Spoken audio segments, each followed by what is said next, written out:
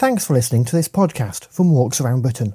For more information, our terms of use, and to click through to see the show notes on our blog with photographs, videos and links to related sites, please visit walksaroundbritain.co.uk.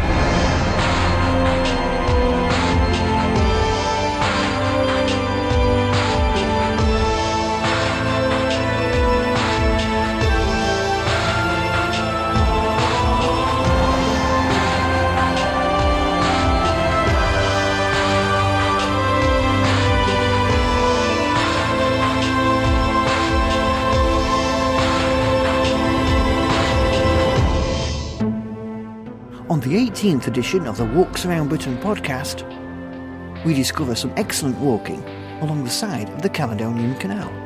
We celebrate the centenary of HF holidays and... I cycled the Malta Trail the other day and I counted over 300 people cycling the other way.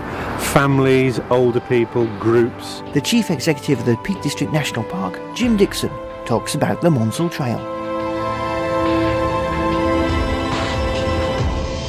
Hello and you're very welcome to the 18th edition of the Walks Around Britain podcast. I'm Andrew White and I'm your walking guide through the next 30 minutes of outdoor and walking chat here on the podcast. Now I did say we were going to be getting out more in this series of the podcast to discover some fantastic places to go walking. Well, earlier this year, the Walks Around Britain team spent a week in Scotland filming some video walks along the Caledonian Canal in association with the Scottish Waterways Trust. Now there's some great walking to be had along the towpaths, as you can see from our video walks. So I was keen to find out more about the history of the Caledonian Canal and the walking in the Great Glen area. But first I asked Stephen Wiseman, the Heritage Officer for the Caledonian Canal, to explain more about the Scottish Waterways Trust. The Scottish Waterways Trust is a young and very energetic new charity. In a way, we're the charitable wing of Scottish Canals, who used to be British Waterways. Scottish Canals have got the responsibility for the management of all the canal systems in Scotland. So that's Forth, Clyde, Union, Crinan, Monkland and Caledonian Canal, where we are. Our job within Scottish Waterways Trust is to try and connect with people, do project work with communities that benefit people and places. So it's very much about heritage, wildlife, history, where people have come from, the stories that make us who we are today, and also about healthy living, getting people out there to find out what's happening around about them. And the canal's a great place to do that. And as you say, this is one of several canals that the Scottish Canals look after. That's right, yeah. The Caledonian Canal is connecting down in the south. It connects Fort William area from Corpach right up through the Great Glen to the northeast in Inverness. And the Caledonian was built way back in the early 1800s. Pretty much a push for military, but also to connect with the people up here again, because the Highlands had gone through a dramatic change and they were purged. A lot of people left this wonderful part of the country and moved abroad.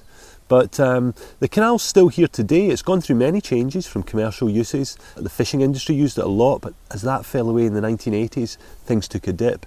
And gradually now, leisure, recreation has taken the foremost part in the traffic. And there's maybe 5,000 trips up and down by boats along the canal nowadays. We've seen quite a lot of people enjoying the canal in various ways, haven't we, on our travels? Sure. The canal towpath is a wonderful place to walk. It's very easy going. It's on the flat. It takes you from town out into countryside. And we often talk about it as a kind of blue and green artery that runs from the hearts of towns and takes you into the surrounding countryside. So it's great for that. Dog walkers, joggers, cyclists, all these kind of people. But again, today we've also seen people in kayaks, canoes, people in cruisers, boats, yachts, a whole variety of people using the water as well as the land. I think once you're down here, time kind of stops a wee bit. The canal to me is a meditative place. It's a place to relax and everybody becomes slightly happier, to be honest. So it's a great place to put the stresses away. Everybody smiles, waves, passes the time of day, and it's one of the great attributes of canals. So let's get to do some walking. Well, we've set off on a 6.5 mile walk from Bannervie to Gairlochie. And Bannervie is famous for the hugely impressive Neptune staircase. And if you've timed it right, you'll also get to see the steam train from Fort William to Mallig whooshing by too. So Stephen, tell me a bit more about the history of the canal. Well, the canal's been here a wee while now, of course 200 years or so, and the original idea of a canal came after the Jacobite Hanoverians in the late 1700s, that whole war that happened up here in the Highlands. That was part of it. There was a real feel in the Highlands of a depressed state, really. The government really were looking for big, useful projects to employ people and re-engage them with the government itself in a lot of ways. But also the military had a keen idea that this would be a super chance to get from one end of the country to the other without going right round the open seas, and therefore avoiding Napoleon's French pirates, because they had been at war with France for some time. So this was a big push into the late 1700s.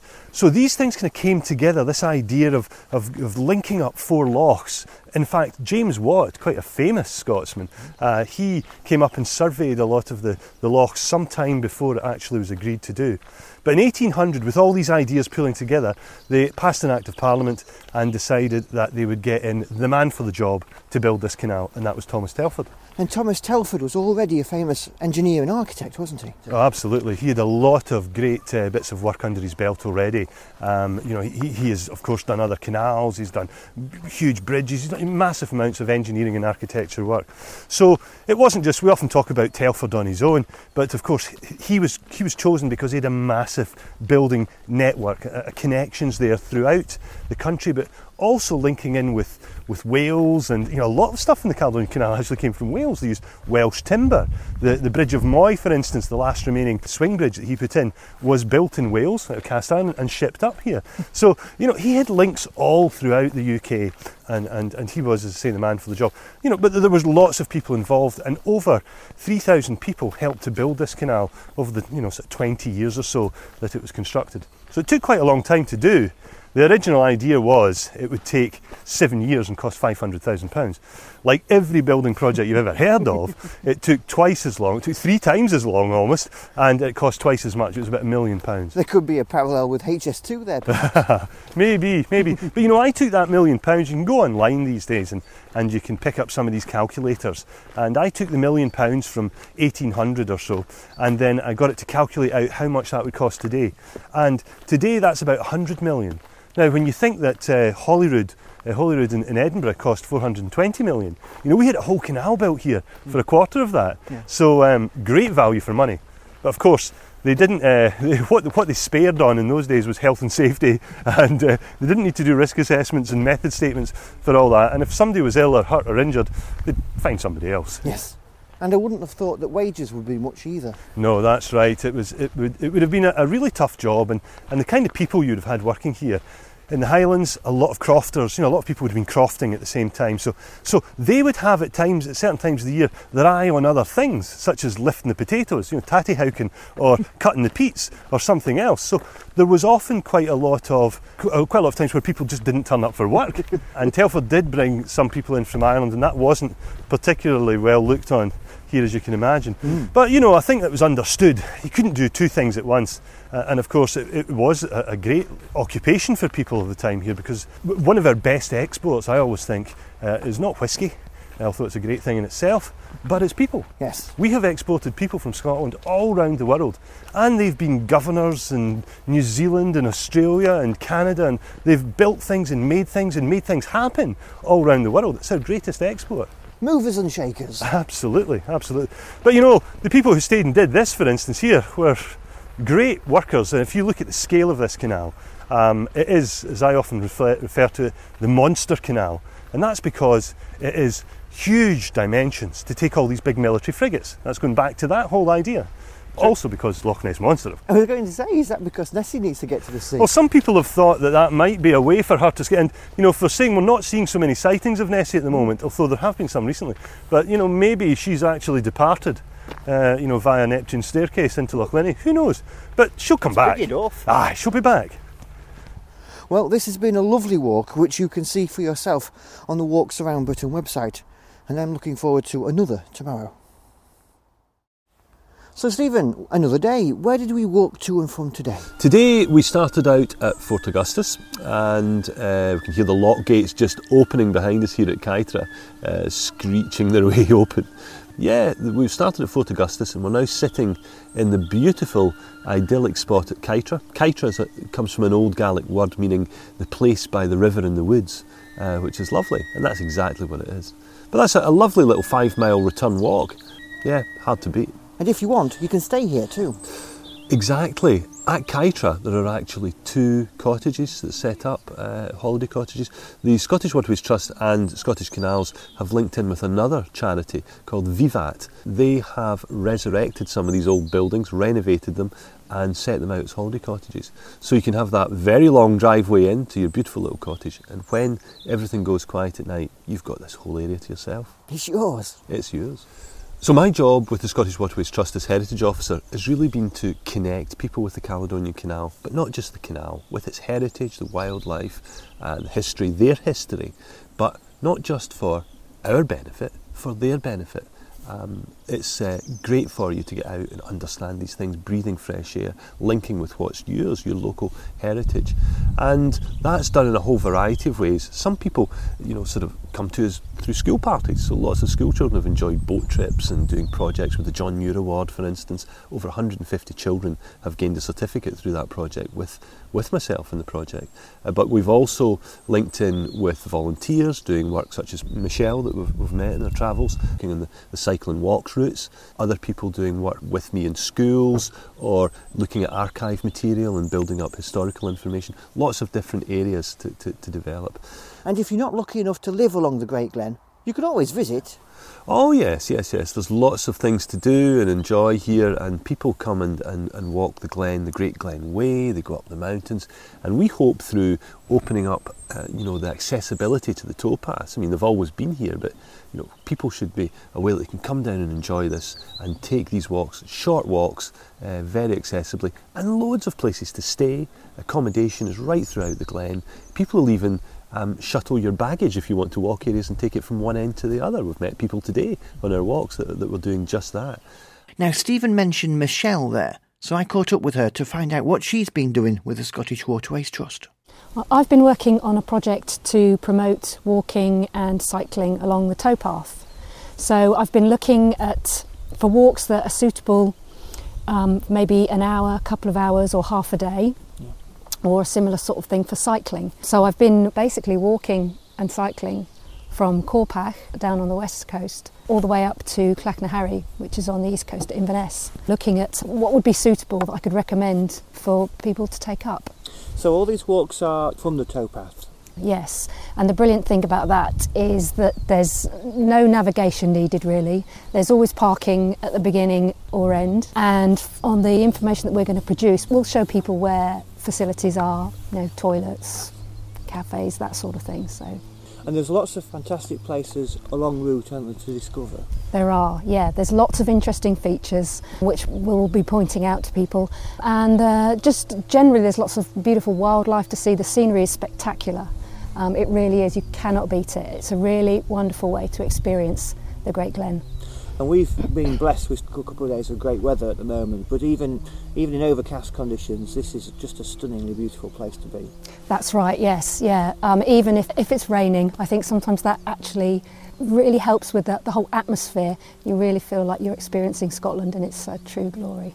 So there's been a lot of people around, hasn't there, today as well, which has been quite surprising, really.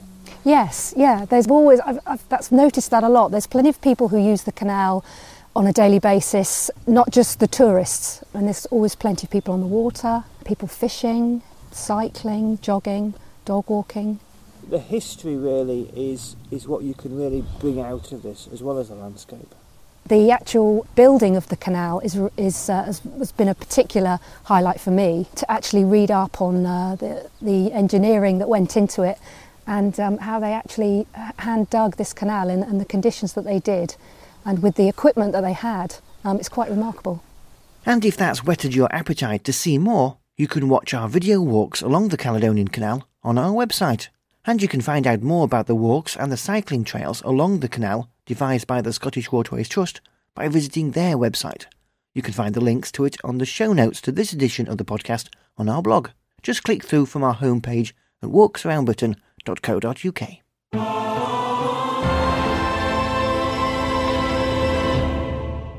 Now 2013 marked the centenary of one of the UK's most prolific walking and activity holiday companies, HF Holidays. Their centenary was celebrated throughout the year with a number of special events, including a weekend for members of the press back in March, and it was then when I talked to Steve Backhouse, Head of Holidays at HF Holidays. So Steve, tell me about the history of HF Holidays. Very fascinating history. It goes back to kind of the 1890s. There was a guy called Thomas Arthur Leonard from Colne in Lancashire, and he took his local group of mill workers up to Ambleside in the Lake District for a walking holiday, which these days sounds remarkably mundane. People do pop up to the lake for weekends. But in the 1890s, that was really quite a revolutionary step to get ordinary working people out into the outdoors walking. That created a first organisation called Cooperative Holidays Association, and in 1913 Leonard came up with a sort of slightly different idea called the Holiday Fellowship, broadly similar, getting people out into the outdoors, enjoying walking. At that time he thought the original organisation had got a bit too kind of middle class and wasn't focused enough on internationalism, so in 1913 comes up with this new organisation, Holiday Fellowship, a bit more kind of back to basics and more international in its theme. Ironically, actually, as things have progressed, Holiday Fellowship, or HF Holidays as it is now, invested more in its locations and it's a much more higher quality outlook. And actually the original organisation sadly kind of disappeared kind of 15 years or so ago. We're still going strong. So what's the secret of HF Holidays' success? First, I think we've had to sort of change greatly over 100 years. Things have moved on, a huge amount in society over that time. 100 years ago, you'd been staying in a wooden hut, eating very basic foods. These days, I'm sure that wouldn't be acceptable for a huge number of people, so we're very much into good quality accommodation, good food, lovely, warm, comfortable places to stay. And obviously the places we've been to evolved quite a lot over 100 years. These days, people travel all around the world to enjoy our holidays. What hasn't changed, and I think it's been sort of the secret really, is firstly our kind of love of the outdoors. People still love getting outdoors, walking, enjoying the countryside, but also the kind of sociable experience you get with a holiday with us. That we're very much about walking as a group, being together as a group in the evening and during meal times, and that kind of sociable experience is kind of the hallmark of a holiday with us, and that's very definitely stayed the same, even though the things we've changed on the holidays have moved an awful lot over 100 years. I think perhaps what you don't realise is when you come to a holiday like this, is that you may come as a couple or a single person, but you are talking to a lot of people at the dinner table, at the breakfast table. You're going on walks together and you're becoming totally a lot more sociable.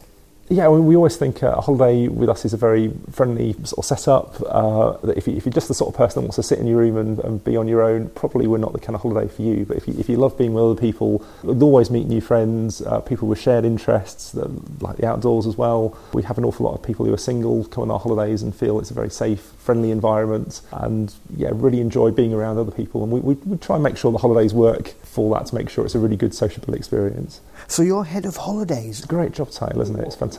What does that involve? Essentially, I lead a team of 15, 16 people that plan all the holidays. So that's everything from planning walks and planning our activities, booking things like coaches when we go overseas, booking hotels, organising flights, basically putting lots of different packages of a holiday together to make hopefully a really good experience. And where do you see HF Holidays being in the next 100 years?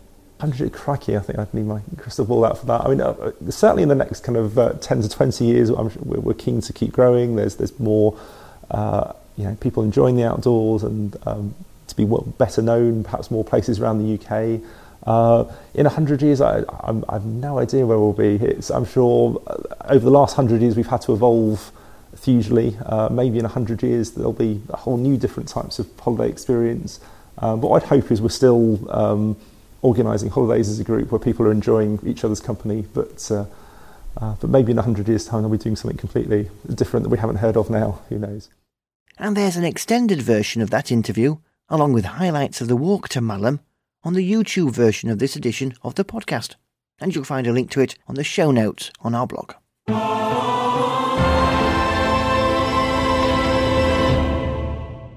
The Peak District was the first of the 15 national parks in Britain, and it's one of the busiest, with an estimated 8.4 million visitors a year.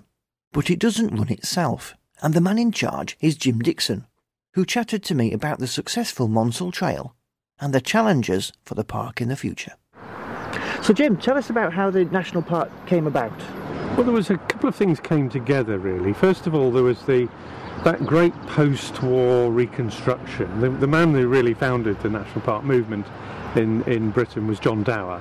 And John Dower was a planner and a great visionary. And he could see that as the nation needed to have more room for housing and industry and minerals and farming, so it too needed to protect its nature and its wild places. So there was that great sense that there was, in the reconstruction of post-war Britain, how could we protect these very, very special places from the expansion of the cities? You also had people like the great landowners who had seen a significant change from being the people that had all the power and all the wealth. You know, the Duke of Devonshire in 1932 stopped all the kinder trespassers from climbing onto the moors. In the post-war years, the great landowners realised that they had to have a different relationship with their communities. And look at Chatsworth today, you know, it's a great customer-focused place that people love to visit. So you had those two issues of a threat to the landscape, plus the opportunity of farmers and landowners opening up a bit and saying, well, we need to allow people to come and visit this area because there's an income to be made, and that money can go back into looking after the place. So there was these great forces that were symptomatic of the great social changes that were happening in Britain. Let's be honest, national parks were created at the same time as universal education, the NHS, the Town and Country Planning Act. Those great progressive bits of legislation that made post-war Britain the success that it is today. And the great thing is national parks were part of that. So tell me a bit more about the history of the park. Well, one of the things that's on my shoulders as chief executive here is the great legacy of achievements of the people who established the Peak District National Park in 1951, the great pioneers who established the first warden service, now our ranger service, the very first visitor centre at the old Nag's Head in Edale. Those great pioneers set up things that today are the core of what the National Park does, providing those services to the visiting public, to the local farming community. And today I'm really conscious that what I have to do is to make my contribution to the next generation. What great benefits are there of a national park? I think the very first thing is that the protection of the national park means that for this generation, for future generations, the fantastic landscapes of the Kinder Massif, the moorlands, those great sweeps of moorland that run all the way up to our northern boundary, up towards the M62, the beautiful dales that I'm very familiar with here around Bakewell, fantastic dales like Wydale and Cheedale and Longdale and all these fantastic places, Dovedale. Those great assets for the nation are protected long term. I think the other key benefit is that there's a lot of people who work in the National Park Authority and work with our partners who are very skilled at managing those landscapes. Archaeologists, listed building specialists, the planners, the rangers, our farm conservation advisors, and those great specialists bring their skills to bear both to protect the landscape but also to make it accessible to people. So the fantastic trails network that we have, the Monsell Trail, the Tissington Trail, the High Peak Trail, those don't just come about by accident. Very skilled people working for the National Park over decades have created that fantastic network of trails, and they look after them today, and we're working on developing them too for future generations. So those skilled people who help the visitor and the local residents understand and experience the National Park and provide that very specialist support network. That's really the benefit of a National Park. And I think the biggest thing the National Park has done has been the development of the Monsell Trail. I think it's been one of the most fantastic things we've done. When I first came here, there was a great debate about whether the railway should be opened between Matlock and Derby, and the conclusion then was that it was really not going to happen. And I felt that there was a real opportunity, and I was really pleased that we had some support from the Department of Transport. We spent quite a lot of money by our standards, £1.5 million, but what a fantastic return on that investment. I cycled the Monsell Trail the other day, and I counted over 300 people people cycling the other way. Families, older people, groups, a really, really exciting thing. Not just cyclists, horse riders, people on mobility scooters, and of course walkers as well. Great success, great economic success too. But what we have to do, we've got to be thinking now, as we are here in the National Park, about what next. How do we make sure that you can come from Derby or Nottingham or Sheffield or Stoke or Manchester, and you can bring your bike, you can come by bus or by public transport, and then you can come straight out of that train or the bus onto a trails network. So we're really keen to open up the trails network to Matlock, so that you can cycle or walk or ride from Matlock all the way out to Bakewell, join the Monsell Trail, and then head all the way up to Buxton. Stay in your hotel in Buxton, and then you go back the next day. So expanding the trails network, and particularly, really important to me, connecting those networks up to the great cities around us of Manchester, Sheffield, Stoke, Barnsley, Derby, Nottingham. And that, I think, will be a great prize for the next few years. Because actually, from a national park point of view, it's well connected for rail, isn't it? Well, I think we're fortunate in this national park because we are surrounded by great cities. That's sometimes the hard work about the Peak District. There's also the positive opportunity. And I think in an era where often, let's be honest, a lot more people have got a lot less money in their pockets. Perhaps running a car is rather an expensive thing. For young men in particular these days, owning and running a car is an expensive thing. But we mustn't stop those people from getting experience of the National Park. So the bus network, the rail network, and the related network of cycling, walking trails is really important. And I think the great vision is that you can come out from Manchester or Stoke or Sheffield, experience the National Park, and of course the great thing about it is it's lower carbon, it's low impact on the community, but the other fantastic thing is cyclists and walkers will be spending more money, and that's really important because that circle of putting something back into the National Park, into the community, into the businesses and the people that live here all the time is really important. It's been great to see businesses like the cycle hire businesses at either end of the Monsell Trail creating jobs for local people, creating demand for local produce, and also supplying a fantastic service to the visitor. And I think there's a lot more potential. We're certainly going to be looking very hard at Millersdale, the station complex that we own, right in the heart of the Monsell Trail. We're very keen to develop that as a fantastic hub for visitors. And of course that's going to be difficult with the budget restrictions that the National Park has now. It is, and I think we could do one of two things as an organisation. I mean, our budgets are going to be cut over a 5 or 6 year period from about £8 million to about £5 million. That's about what's likely to happen. It's not what I would choose, but it's what I think is likely to happen. And in reality, we could roll over and say we're going to have to do a lot less, and life's just tough, and we're just going to retract and retract and retract. Or alternatively, we can say, well, actually, here's an opportunity. Here's an opportunity for us to sell our wares to the visiting public. Perhaps we can be a bit more commercial in some areas. We can trade a bit more in our visitor centres. Maybe we could even open some more. We could certainly benefit from the visiting public spending their money and contributing to the continued development of the National Park. So I think you'll see the National Park in the next few years trading a bit more, charging more for some services, offering more services to the visiting public, but paid for. Yeah. And of course, I'd love to be in a position to offer everything we do for free, and a lot of the services, like ranger services and the trails, will all remain a free service to people. But we will have to charge for more. We will have to bring in more income simply to sustain those trails and the services. Our trails network, for example, costs us about £200,000 a year to run, and that's simple maintenance, clearing vegetation, resurfacing, all those kind of very simple things. And we need to ensure that that £200,000 is there this year, next year, and in 20 years' time to make sure that these key services to the visiting public are there. And you'll find our video walk along part of the Monsell Trail on the show notes on our blog.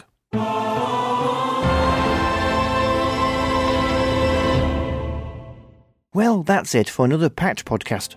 Remember, our website has more information about enjoying the outdoors at walksaroundbritain.co.uk. Until next time, thanks for listening and happy walking.